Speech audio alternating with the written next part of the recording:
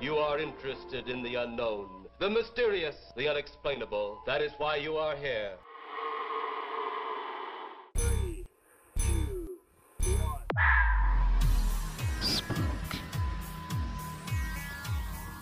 We are gathered here as advisors, as scientists. The kind of place we expect a ghost to like to wander around. Hey, we all know that we're going down, baby. I'll help you. I'm something of a witch. Welcome to Mission Spooky. I'm your fantastic host, JC, and with me today, as per usual, is Kiki. How you doing, Kiki? Well, hanging in there, man. It's getting hotter. Good talk. Glad we had this conversation. Yeah. I have like 8 pages worth of information to talk about in this episode. What? Yeah, it's a lot. It's gonna be a long episode. Good stuff. You want to know how many pages I have to talk about this episode? 0. Indeed, because I'm the host. So I do zero research, and actually, I did do some boots on the ground research for You this did? episode. I went to this location, which is, and let me tell you, 2 hours and 55 hours away. I was gonna say you went to the only location that was not on the list today. I don't know why that just seems so absolutely apropos for everything that we do here at Mission Spooky. Yeah. So Kiki gave me a list of places that, we'll get into in a few moments. I mean, you probably saw the title of the podcast by now, so we're going to do some episodes on abandoned places in PA. Preferably abandoned with spooky shit going on, because that's our, deal. So I went to the Scotia Barrens outside of State College, Pennsylvania, home of the Penn State Nittany Lions. Nittany Lions, yes. Go Lions. Yeah, go Lions. I don't want to get murdered by a cult, so go Lions. Go college sports ball. Yes, college sports ball. It was a long drive. I had my wonderful lady friend with me, Shannon. She accompanied me on this adventure, which was, once again, 2 hours and 55 minutes one way into the heart of Sheets country. And let me tell you what, when I saw my first Wawa on my way back, I swear I had a heart attack of happiness. Like, Did it was you cry? Tears of joy. I did. I don't know what people do without Wawas. Tears of Wawa joy. Mind you, I also like Sheets, but, I'll tell you what they do without Wawa. They go to Turkey Hill. Hashtag sponsor us. Yo, yeah. Or they go to 7-Eleven. Also hashtag sponsor us. Sheets, reach out. I'll be your biggest fanboy. Whoever wants to sponsor us, we will wear your t-shirts like I'm an employee, but not do any work. Like, wait, that's come just like on. being an employee, isn't it? I work very hard at my current job. I think everyone at my previous job would be surprised to see me work at my current job, because I would be. I work hard. Work hard For the money? Yeah. Be careful. I'll have to pay royalties any second. It's okay. Just edit that out. Or don't. I don't care. Yeah, right? Do I edit anything out that you tell me to? Yes, and you put it in the blooper reel. Oh, that I tell you to? No. You leave Right, all thank that you. in there. But yeah, it was a drive. Now, we took 78 to 81 to 322 to fucking, I don't even remember. But those were like the big roads. We drove past like Harrisburg on 322, and Shannon and I got to see the miniature statue of the Statue of Liberty. Oh, good for you. That's cool. That is in the Susquehanna, whatever river that is. I want to say probably it's the Susquehanna. Susquehanna. Yeah, it is for sure. Yeah. Because Schuylkill's by Reading. Yeah, so Susquehanna. And Philly. Yeah. Yeah. So we got to see that as we drove past it, and it was a real nice day. And you got ice cream? We did get ice cream, but that was much closer to home. That was at Crystal Springs Farms, Oh. where they make all the ice cream on site.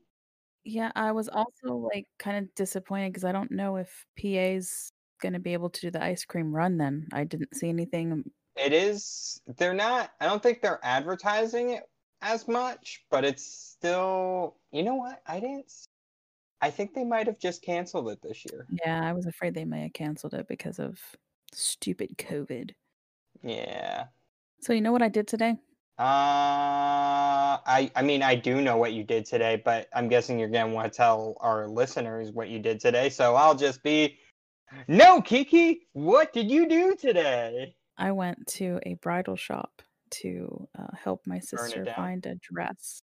Well, I hear they have lots of dresses there. Was there a specific dress she was looking for, or just A wedding dress, yeah. she's getting married? Yeah. So my littlest sister and my little brother are both getting married. Aw. To each other? That's weird. Oh no. God. I thought that wasn't Hey, allowed this outside of is not certain West states. Virginia. Sorry, West Virginia, we love you. We're just joking. One of my very good friends lives in West Virginia, who he may or may not be listening. So, hey, buddy, love you. Just joking. You're fantastic. Anyone that listens to us in West Virginia, obviously fantastic. Dude, no, West Virginia is gorgeous. It really is a beautiful state. I was gonna say city.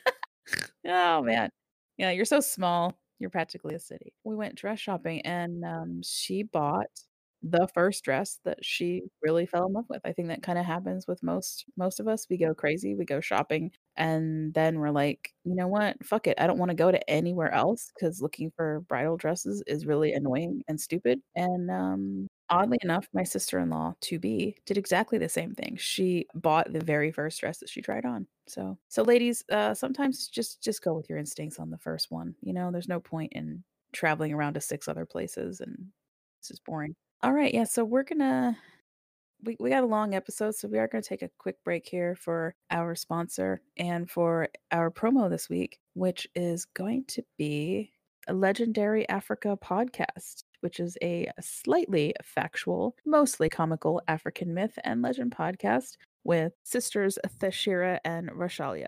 Really great podcast. Love it. They're out of South Africa. So that's who you're going to listen to now. And then when we get back, Abandoned Places of Pennsylvania.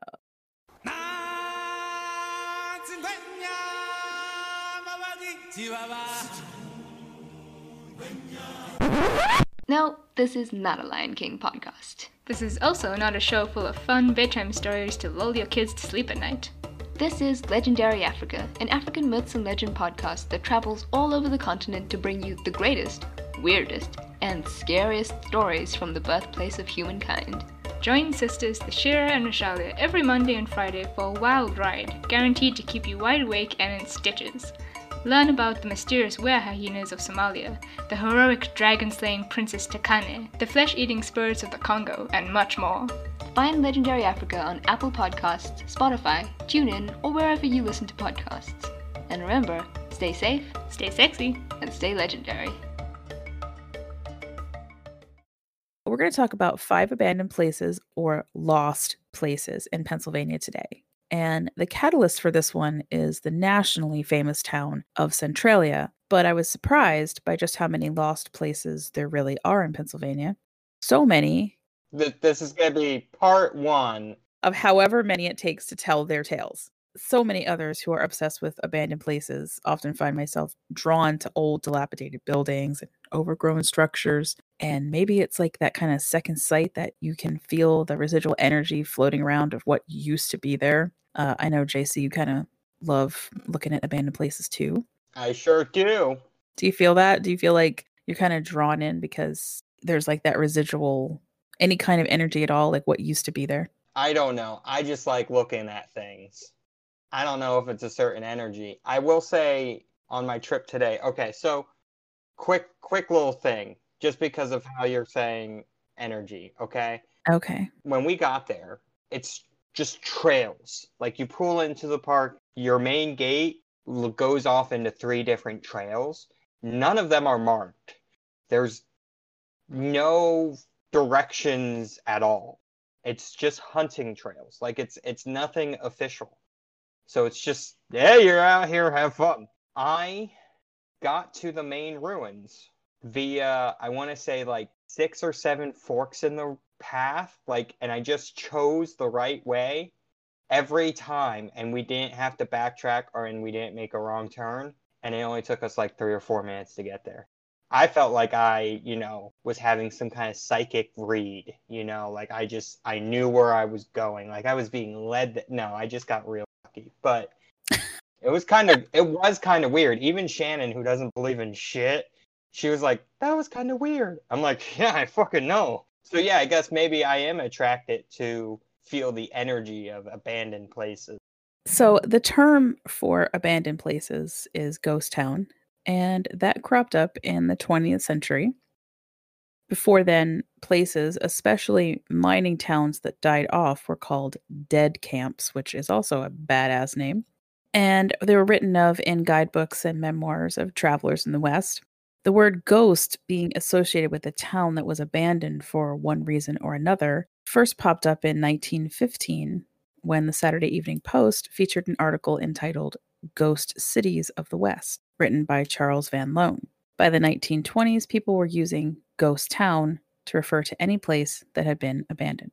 One question that I saw come up several times on the internet in different conversations is this, can you move into a ghost town or abandoned home? And that answer is not exactly. There's no such thing as unowned property in the United States. If any property taxes were not paid, ownership reverts to the government. And when it comes to old or historic buildings, the penalties for damaging them or removing anything from them can be quite severe. Or you can wind up getting cursed for taking something, like in Bodie, California, which we talked about.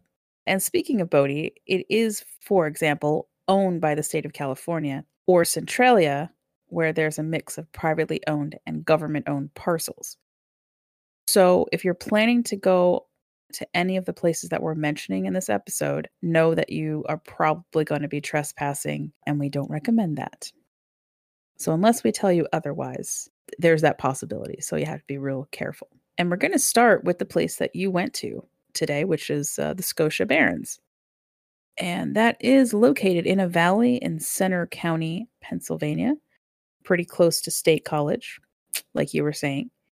And the Barrens are a unique microclimate that is cooler than the surrounding region. And you felt that, right? Yes. So my car will tell me what the temperature is outside. And there was about a 5 or 6 degree drop from about 5 minutes away from the Scotia Barrens, to the actual Barrens, which I thought was pretty interesting. That's cool. Literally. In the mid-1800s, this land was lumbered to create charcoal for the nearby Center Furnace. And in the 1880s, Andrew Carnegie purchased the land and used it to mine iron ore for his steel mill. In 1909, the mines closed, and it didn't take very long before Scotia was a ghost town.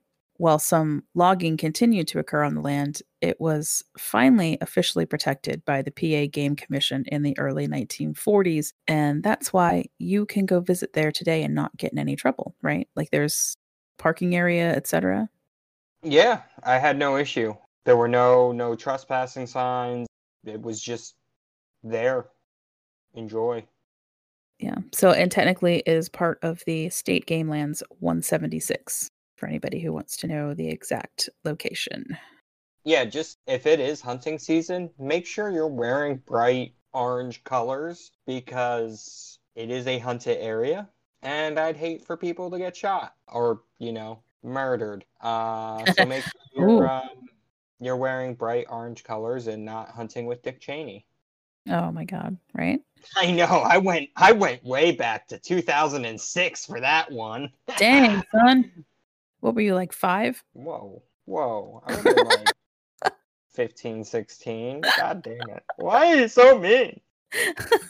And in case anybody was wondering, the town was named after Scotland, which is where Andrew Carnegie was originally from. Speaking of murder, There's a ghost story attached to the Barrens.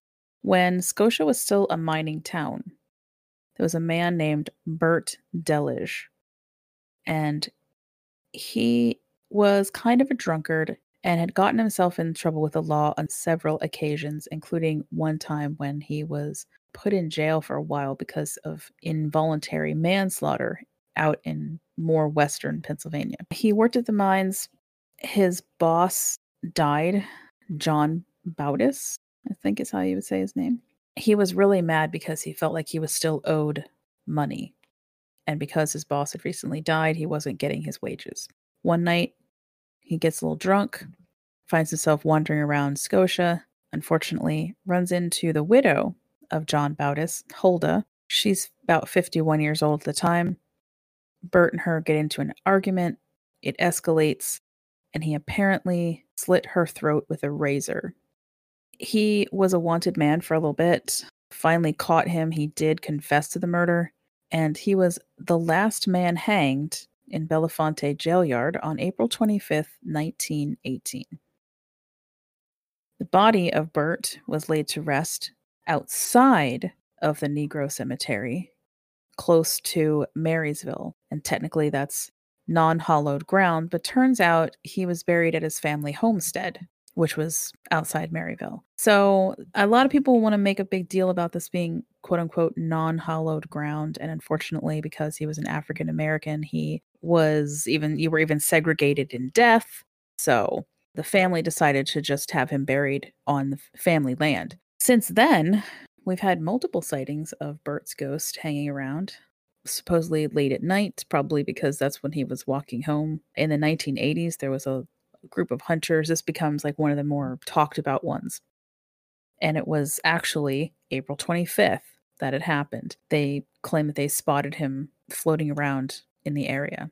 Supposedly, the hunters did not know about the story of Bert. So when they come back and they tell everybody that they've seen him, this, apparition of this black man floating around, that people then were like, oh my gosh, Bert died not far from there. Now, the people say that his resting place has been lost unless you're a family member and you know how to find it. And that's because someone did remove the stone marking his grave. Wow, that's shitty. Yeah, and they're not sure if that was like straight up vandalism, or it honestly could have been just a mistake by someone who didn't realize that the stone was marking a grave, because it was very nondescript. So the family doesn't want to immediately be like, someone did it on purpose. They may have just moved the stone. Anyway, yeah, guys, that's the first one. That's Scotia Barrens. Did you have anything else you want to add since you were there today? We are going to put pictures up on Patreon for free that JC took today. So I want to state that I learned something about shadow people, because there's a painting of a shadow person on one of the walls, and it's really fucking spooky. But I was not aware that shadow people have golden dicks. And I was just so thankful to be educated that scary red-eyed shadow people have golden dicks. Fucking fantastic. You accidentally sent that picture to me like 7 times on my phone. No, they're different pictures. I sent you all the ones I took, because that's how I am as a person. But so I got 2 sets of pictures. One set was just that picture 7 times, the same exact picture, and then the second set was like the different sets of pictures. It was. So I was like, did you really want to hammer home this dick pic? Yeah. God. Look at that golden dick. I just zoomed in on it. The funny thing is that I didn't see the golden dick the first 7 times that I scrolled through looking at the same picture. It's not really seen in those pictures, like it's covered behind the tree, so how it's painted is it looks like he's behind a tree. And those are the ones we'll post online. Don't post the golden dick. Well, we'll post the golden dick. I'm going to post the golden dick. I want people to know what the heck we're talking about. But, yeah, it's a sight to behold. That's for sure. It definitely, because when I came across it, like I came around the corner and I didn't see the dick at first. I just saw the shadow person. I'm going to be honest with you. It scared the shit out of me, because I kind of had fucking flashbacks when I've seen shadow people. I jumped lightly, not like dramatically, but I was like, whew. oh, okay, it's just a fucking painting. We walked away and we're gone for 15-ish minutes looking at other ruins. And then we're going back to this main building. And I'm like, how effing weird would it be if the shadow's not there anymore? And Right. she's like, I would probably die. I'm like, I would definitely have a heart attack and die. And we go there and it's there. But I was expecting it not to be. What a story that would have been. All right. Well, we're going to move on to our next location, which is the most famous abandoned town in PA, Centralia. We're fortunate enough to feature the song Centralia today by Woodland Creatures. And I'll talk a little bit more about them when we get down to our featured Like music. squirrels and chipmunks and frogs? They have a really cute logo. I have to tell you, I'm going to have to get a t-shirt from these guys because it's adorable. Centralia recently made news because the Fox Coal Company in Mount Carmel was hired by Pagnotti Enterprises, which owns the land that I'm about to talk about. They began spreading clay over top of the famous graffiti highway. This section of the abandoned highway had become an unofficial tourist attraction, allowing folks to paint a little of themselves into history. And yes, sometimes add a few colorful penises in there too. Everyone loves drawing dicks. Everyone I loves don't a good understand dick. it. There was a petition to stop the process sent to Governor Wolf. The basic gist was that Pagnotti gave only a day's notice on what they were about to do, and that they did it during the COVID crisis in order to hide covering up the graffiti within the news cycle. And it certainly seems that way. And I quote, "The company states the reasoning for closing the site involves littering and liability, yet these same concerns have been raised since the 1960s. The petition read, "Rather than destroying this landmark, why not sell the land back to the government or find another peaceful resolution? Don't let this tragedy go by unnoticed." And I have to agree that it appears that Pagnotti Enterprises is run by a bunch of dicks, because this was a dick move to serve no other purpose other than to prove overwhelmingly that they are good at being dicks. Mm-hmm. That last name sounded real familiar, right? Pagnotti. You know why? No, I don't. Because it reminds me of Luigi Pagnotti, who used to work for Santo Volpe. Go back to episode number 1, guys. Santo Volpe, the king of the night. And Luigi used his ill-gotten gains to open a coal mining company. And yeah, we're members of the Bufalino crime family. Anyway, look at that. We managed to plug episode number 1. I mean, could he just like, share the same last name, or are you saying No. like he? No, it's obviously a direct relative. You have facts to support that. We're just gonna say this guy's a criminal. Oh, no. I didn't say that Pagnotti Enterprises is a criminal enterprise. This is exactly what the episode number 1 is about. That a lot of these original coal companies were owned by crime families that were in the mafia in anthracite country out here in this exact spot in Pennsylvania. Now, am I saying that Pagnotti Enterprises today are a bunch of criminals? No.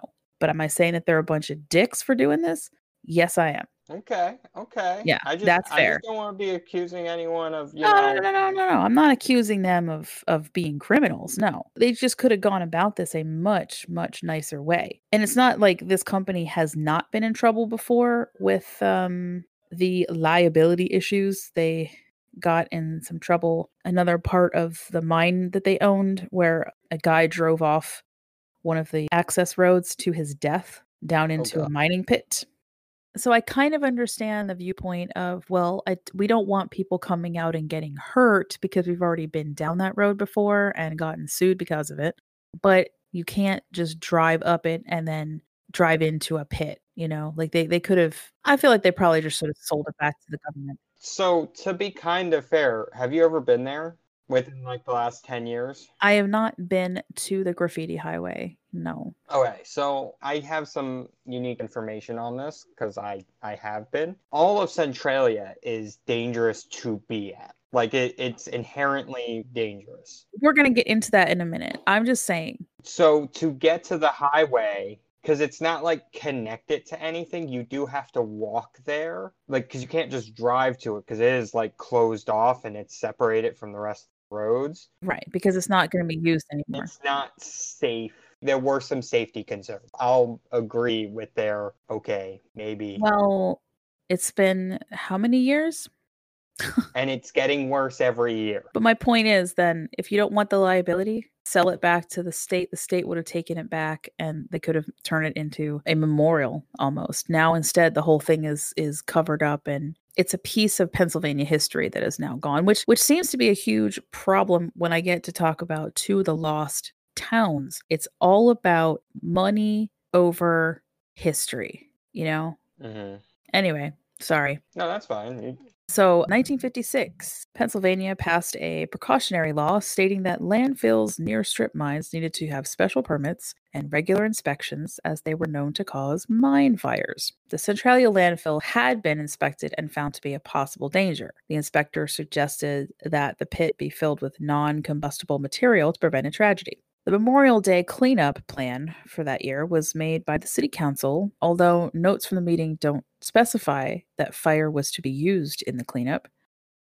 Members of the volunteer fire company set up and created what they believed to be a controlled fire. The fire was ignited on May 27th, 1962, and it's been burning underground ever since. The prevailing theory on the fire is that the borough's deliberate burning of trash on May 27th ignited a coal seam via an unsealed opening in the trash pit, which allowed the fire to enter the labyrinth of abandoned coal mines under Centralia. And for further reading on that subject, I recommend David DeCock's book entitled Fire Underground, The Ongoing Tragedy of the Centralia Mine Fire. And I'll try to remember to provide a link for that from the show notes. There's a couple of theories also out there about what may have happened. One of them was called the Bast fire theory, and that was disproved. And what was that theory? Just knowledge. Yeah. The theory stated that the fire was actually part of the Bast Colliery coal fire of 1932, and it had never been extinguished, and then it just finally reached the Centralia coal seam. But there were two eyewitnesses that claimed they were operating a bootleg mine nearby. And then if that were true, then both of them would have died due to poisonous gas inhalation by then. So there's also another theory that the fire started before the 27th, but that doesn't quite add up. And since the city council attempted to hide the nature and severity of the fire just days after it started, I'm not inclined to believe either one of those other theories either, as far as it starting before. I'll just give you guys a quick timeline of Centralia so that you understand like how long it's been going on, how bad things got. So in 1984, the federal government allocated $42 million to help relocate residents. In 1992, Governor Bob Casey invoked eminent domain, and the residents lost that battle. Yes, guys, there were people who did not want to leave, even though the place is burning and poisonous gas is coming out of the fucking ground. But this is our home, guys. So in 2002, the U.S. Postal Service revoked Centralia's zip code 17927.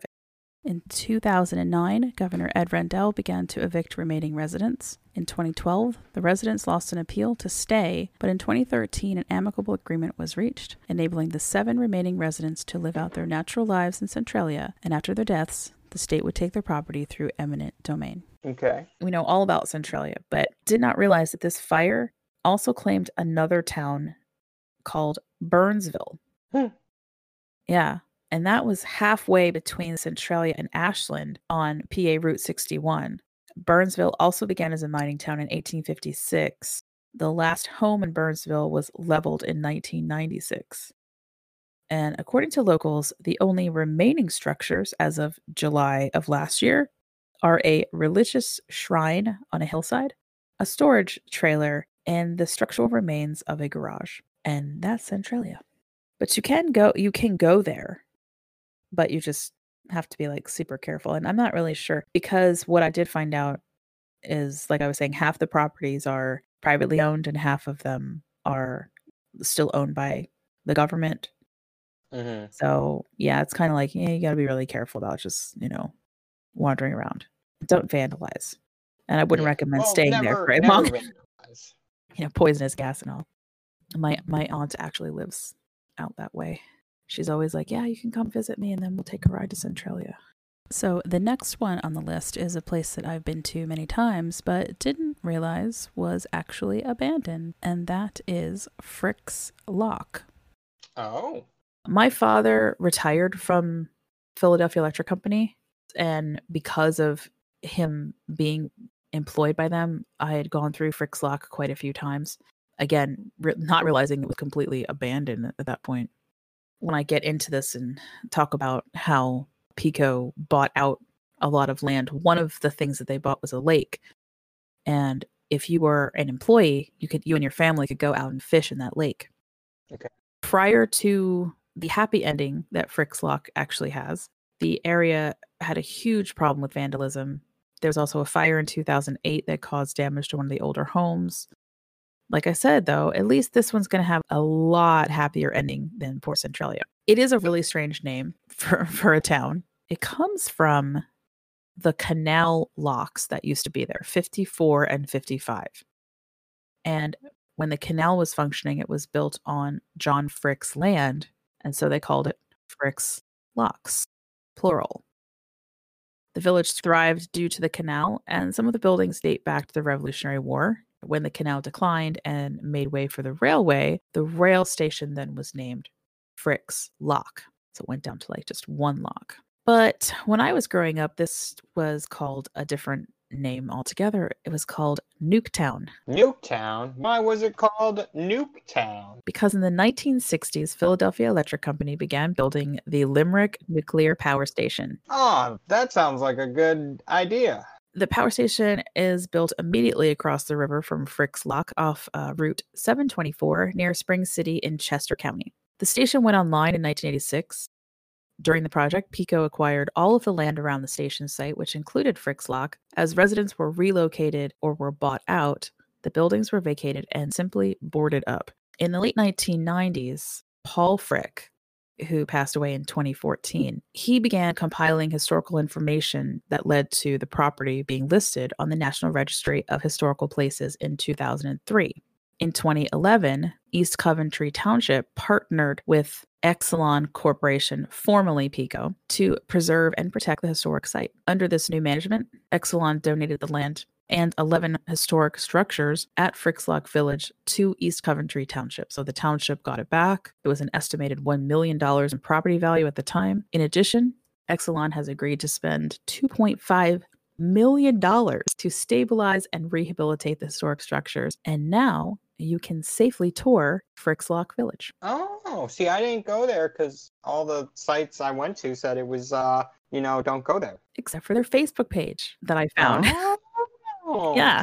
And I'm going to suggest that you can go follow Frick's Lock Village on Facebook for tour information. The tours are free, but they are currently closed due to COVID. So if you're interested in visiting, please follow their Facebook page to get updates concerning tours at the end of the summer or into the fall.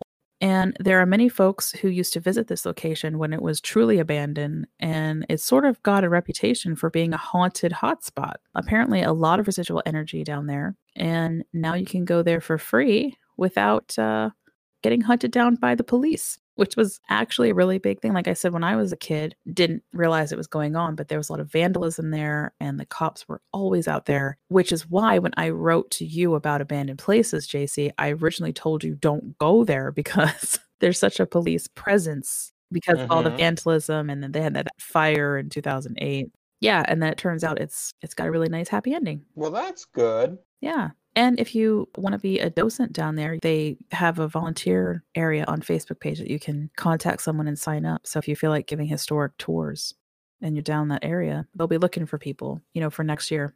My two favorites. Your two favorites. These two are stories about drowning an entire town. Ooh, but wait, how long can a town hold breath for? Not very long. Oh, okay. And they both have grown up into somewhat of urban legends, too. So I thought these were going to be fun to talk about. And again, one of them, I've been to one of these places literally a million times ever since I was a kid and I moved here. And I had no idea what happened there. So that was kind of cool to read about. So I'm going to start with a little town called H. And not the letter H. It's said H, but it's spelled AITCH. Okay. Formerly located in Huntington County, the town grew as a result of a dispute in a way.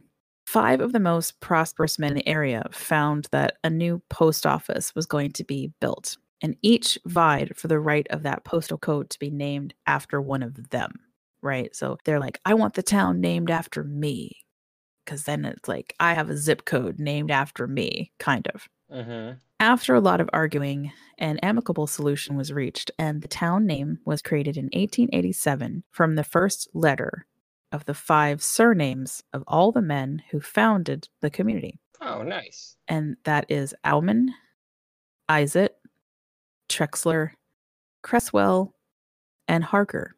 But that's just one story. See, the old residents of H tell a totally different tale. One in which the town used to be called Grantsville in 1873.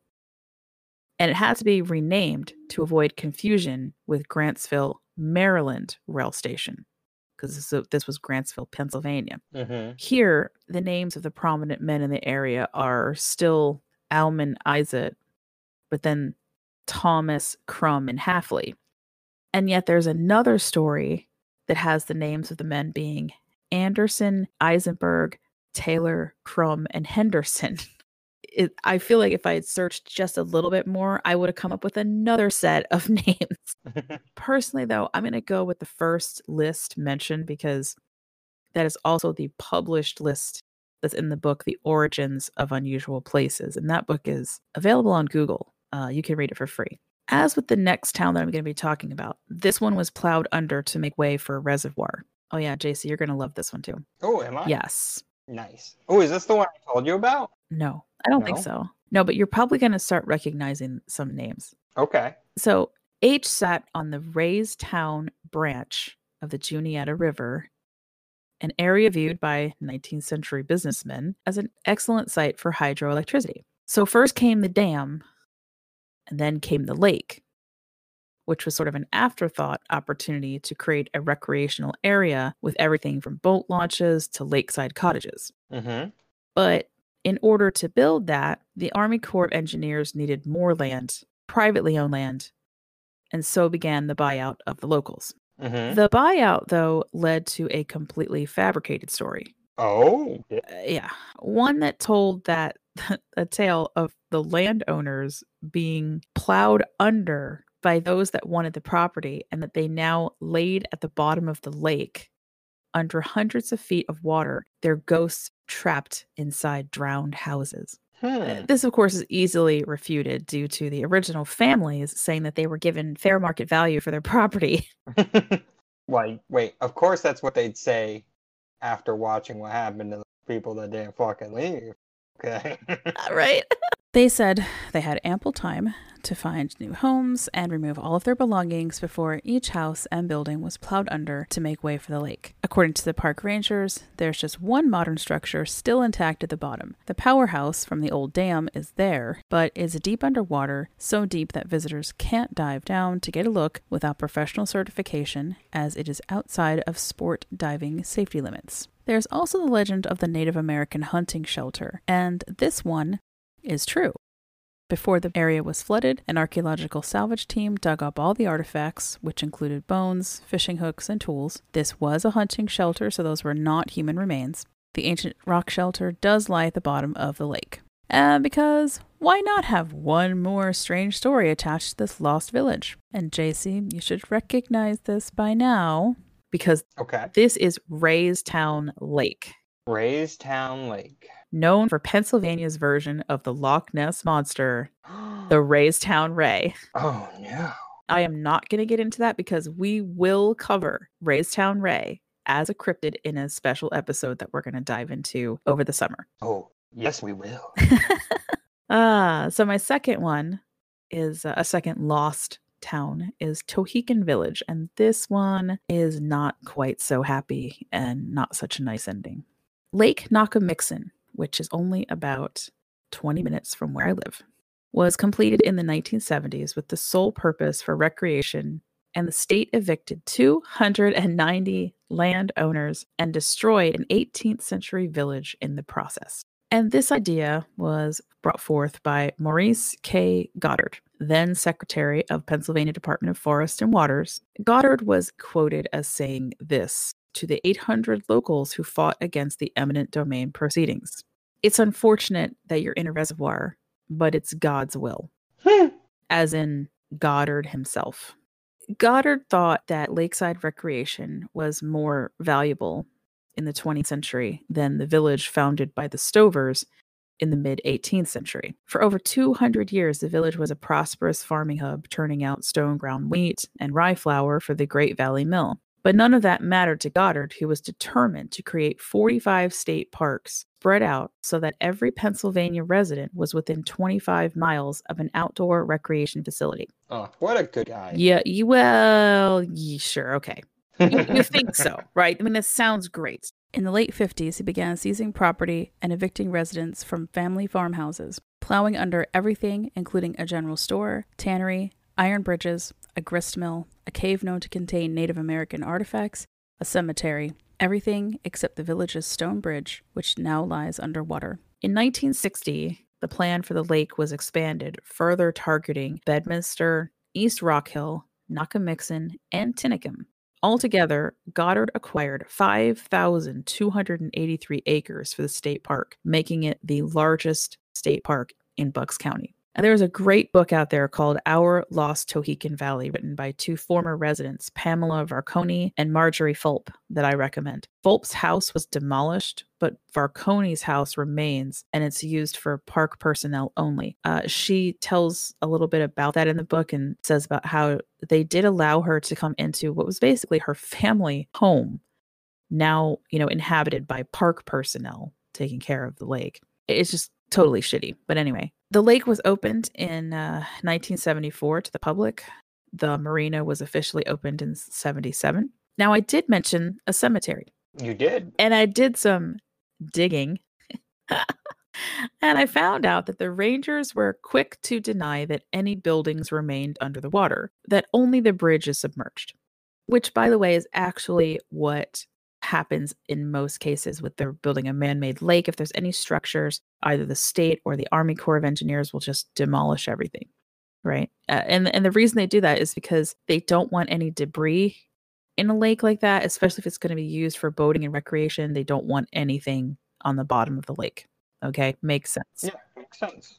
However, not one article I could find or any comment by any ranger on any blog site or anything either confirms or denies the existence of the cemetery still at the bottom of the lake.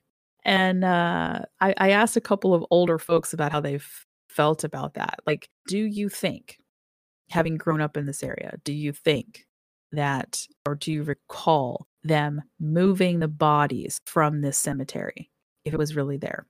And the overwhelming answer was they're too lazy to move bodies. If there was a cemetery, it's at the bottom of that fucking lake. I mean, And I was like, I can't, that's the general feeling of people. And I feel like if there is a cemetery, because there is still a cemetery named Tohickon Valley Cemetery. It's very possible that the cemetery in question was something that belonged to the family, like it was a family plot. And then they were even more like, yeah, they wouldn't. They would have just put the water over top of them. Who cares? So Goddard is viewed as an environmental icon here in Pennsylvania. as he should be. But I'm personally not impressed with this attitude towards the preservation of historical sites. And the Bucks County Historical Society is quoted as saying this about the whole affair: "The end of Tohickon Village is a melancholy one indeed." Goddard committed suicide in 1995 by burning down his house with his wife in it. Oh, She survived, but well, that's good. much like Tohickon Village, he did not. That's a little messed up. It is messed up. That is what I have today for our first episode and what's going to definitely be multiple episodes on abandoned and lost places of Pennsylvania. Yeah, I mean, give me more reason to go out and Right. places. Especially when they're abandoned. Nobody's out there. Yeah, I mean, I hate people, so I you know. mean, generally speaking, except for our listeners. I love all of you guys. Oh yeah, they're fantastic. They're beautiful people. And you know why I love you? Because you're just listening. I don't have to like physically be in the same room with you. And that's good, you know? That's good for both of us. Yeah. Especially Yeah. today. Oh man. I wouldn't mind being in the same room with some of our listeners today. Oh no, you I'm know, just some of them. I'm talking about COVID. I'm not. Yeah. You're talking about what? I'm talking about COVID, like being in quarantine. Oh, Yeah, no. I guess. No, we have awesome group of listeners. Yeah. You guys are very active on Instagram and Twitter, and I love it. It's awesome. Yeah, you guys are wonderful. So we are back to our normal schedule and how we handle things. And so today we have a musical guest. As I said before, that is Woodland Creatures with their song Centralia. They are a female-powered indie rock band out of Pittsburgh, PA. They've got a new EP coming out in just a few weeks called Rooted. And you can follow them right now on Instagram and Facebook. And their website is woodlandcreaturesband.com. As I said earlier, I love their logo, and they do sell t-shirts, and I'm pretty sure I'm going to be getting one of those soon. And when we get back, we're going to do our shout outs and Spooky Squad news.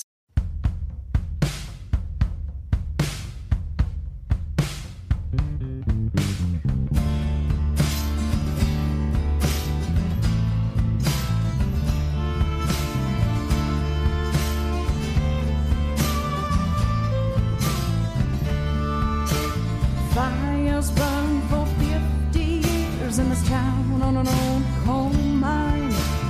You know how the story goes from those who stayed behind. Smoke billows and fire glows from endless flames of coal.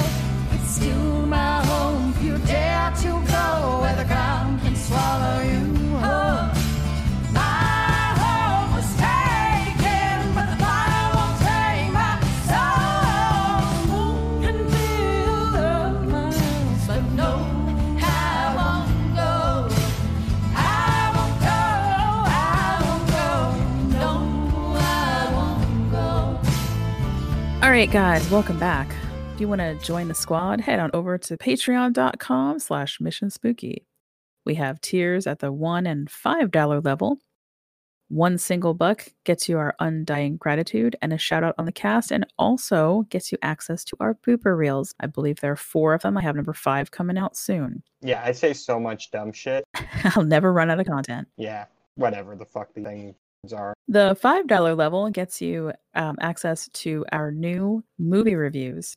We have Draug out already. We did The Witch for June. You have until the end of the month to watch The Witch, and if you want to sign up for the $5 level, you'll get our review of The Witch by the end of the month. And we had our special guest Cord come back on and do that one with us, so that was really cool and fun. Yeah, he had a lot of insight to The Witch. Yeah, Cord's a great guy. You can feel free to email us any questions or comments on any of the previous episodes or this one. If you're a PA, New Jersey, Delaware band, and or you own your own music and would like to be featured in the podcast, please feel free to contact us through private message or Instagram. Our email is missionspookypodcast@gmail.com. You can find all of our musical guest songs on Spotify by typing in Mission Spooky 2020 in the search bar. We are continually adding to that list. Centralia will be on that list. And you can follow us at Twitter and Instagram at Mission Spooky. And now you can still follow us on our Facebook page that I barely use. I'm sorry, guys. I'm trying to be good about it. JC, you did post some stuff, but you also ruled that with an iron fist. Yeah. Don't forget to rate and review us on iTunes and Podchaser. Just be kind. Be kind to all podcasters. Okay. Do you have anything else to add to?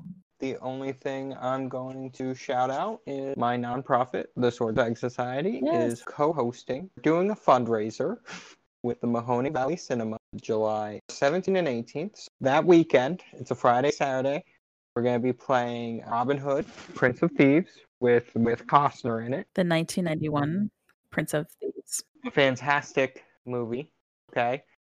We don't need your criticisms. I'm not saying a word. Goddamn right you're not. And then a superior movie after that. We will also be playing Men in Tights, Monty Python. Oh, I'm sorry, No, you're Monty not. Python and the Holy Grail. I know what your nonprofit is playing and doing. Would you like me to help you? I've been up since 4 a.m. I know, that's why I'm like. So, you guys are going to be playing Robin Hood, the 1991 version, and then you're going to be playing Monty Python's The Holy Grail after that. And the cool thing is that you guys are going to be doing some bow and arrow demonstrations with bows and arrows that you have made yourselves, which is very cool, and also some combat demonstrations, again with swords, quote unquote swords that you guys have made yourself, because all of it is for your LARPing nonprofit called Sword Tag Society. So it is going to be a blast for children and adults alike. Definitely suggest going. It's a fun time. See, I am on top of things for you, JC. Look, I've been up for way too long. I know. I'm doing my best. I know. Well, see, I know that you've been up way earlier. And you went out and you were boots on the ground today and got us fantastic photographs. So awesome. You had a great day. Yep. You're like, yep. It was a great day. I had a good time. All right. Well, I actually don't really have anything to shout out today. I think we're just gonna wrap it up and end it here because this is a rather long one. And yeah. Once again, taking us out is Woodland Creatures with Centralia, and that is a single off of their new EP, which is coming out in a couple weeks, called Rooted. Remember to go check them out on Spotify. Again, we will be adding Centralia to our Mission Spooky playlist. As always, stay spooky and don't die. But if you do, contact us via graffiti at abandoned locations as B. Neighbors live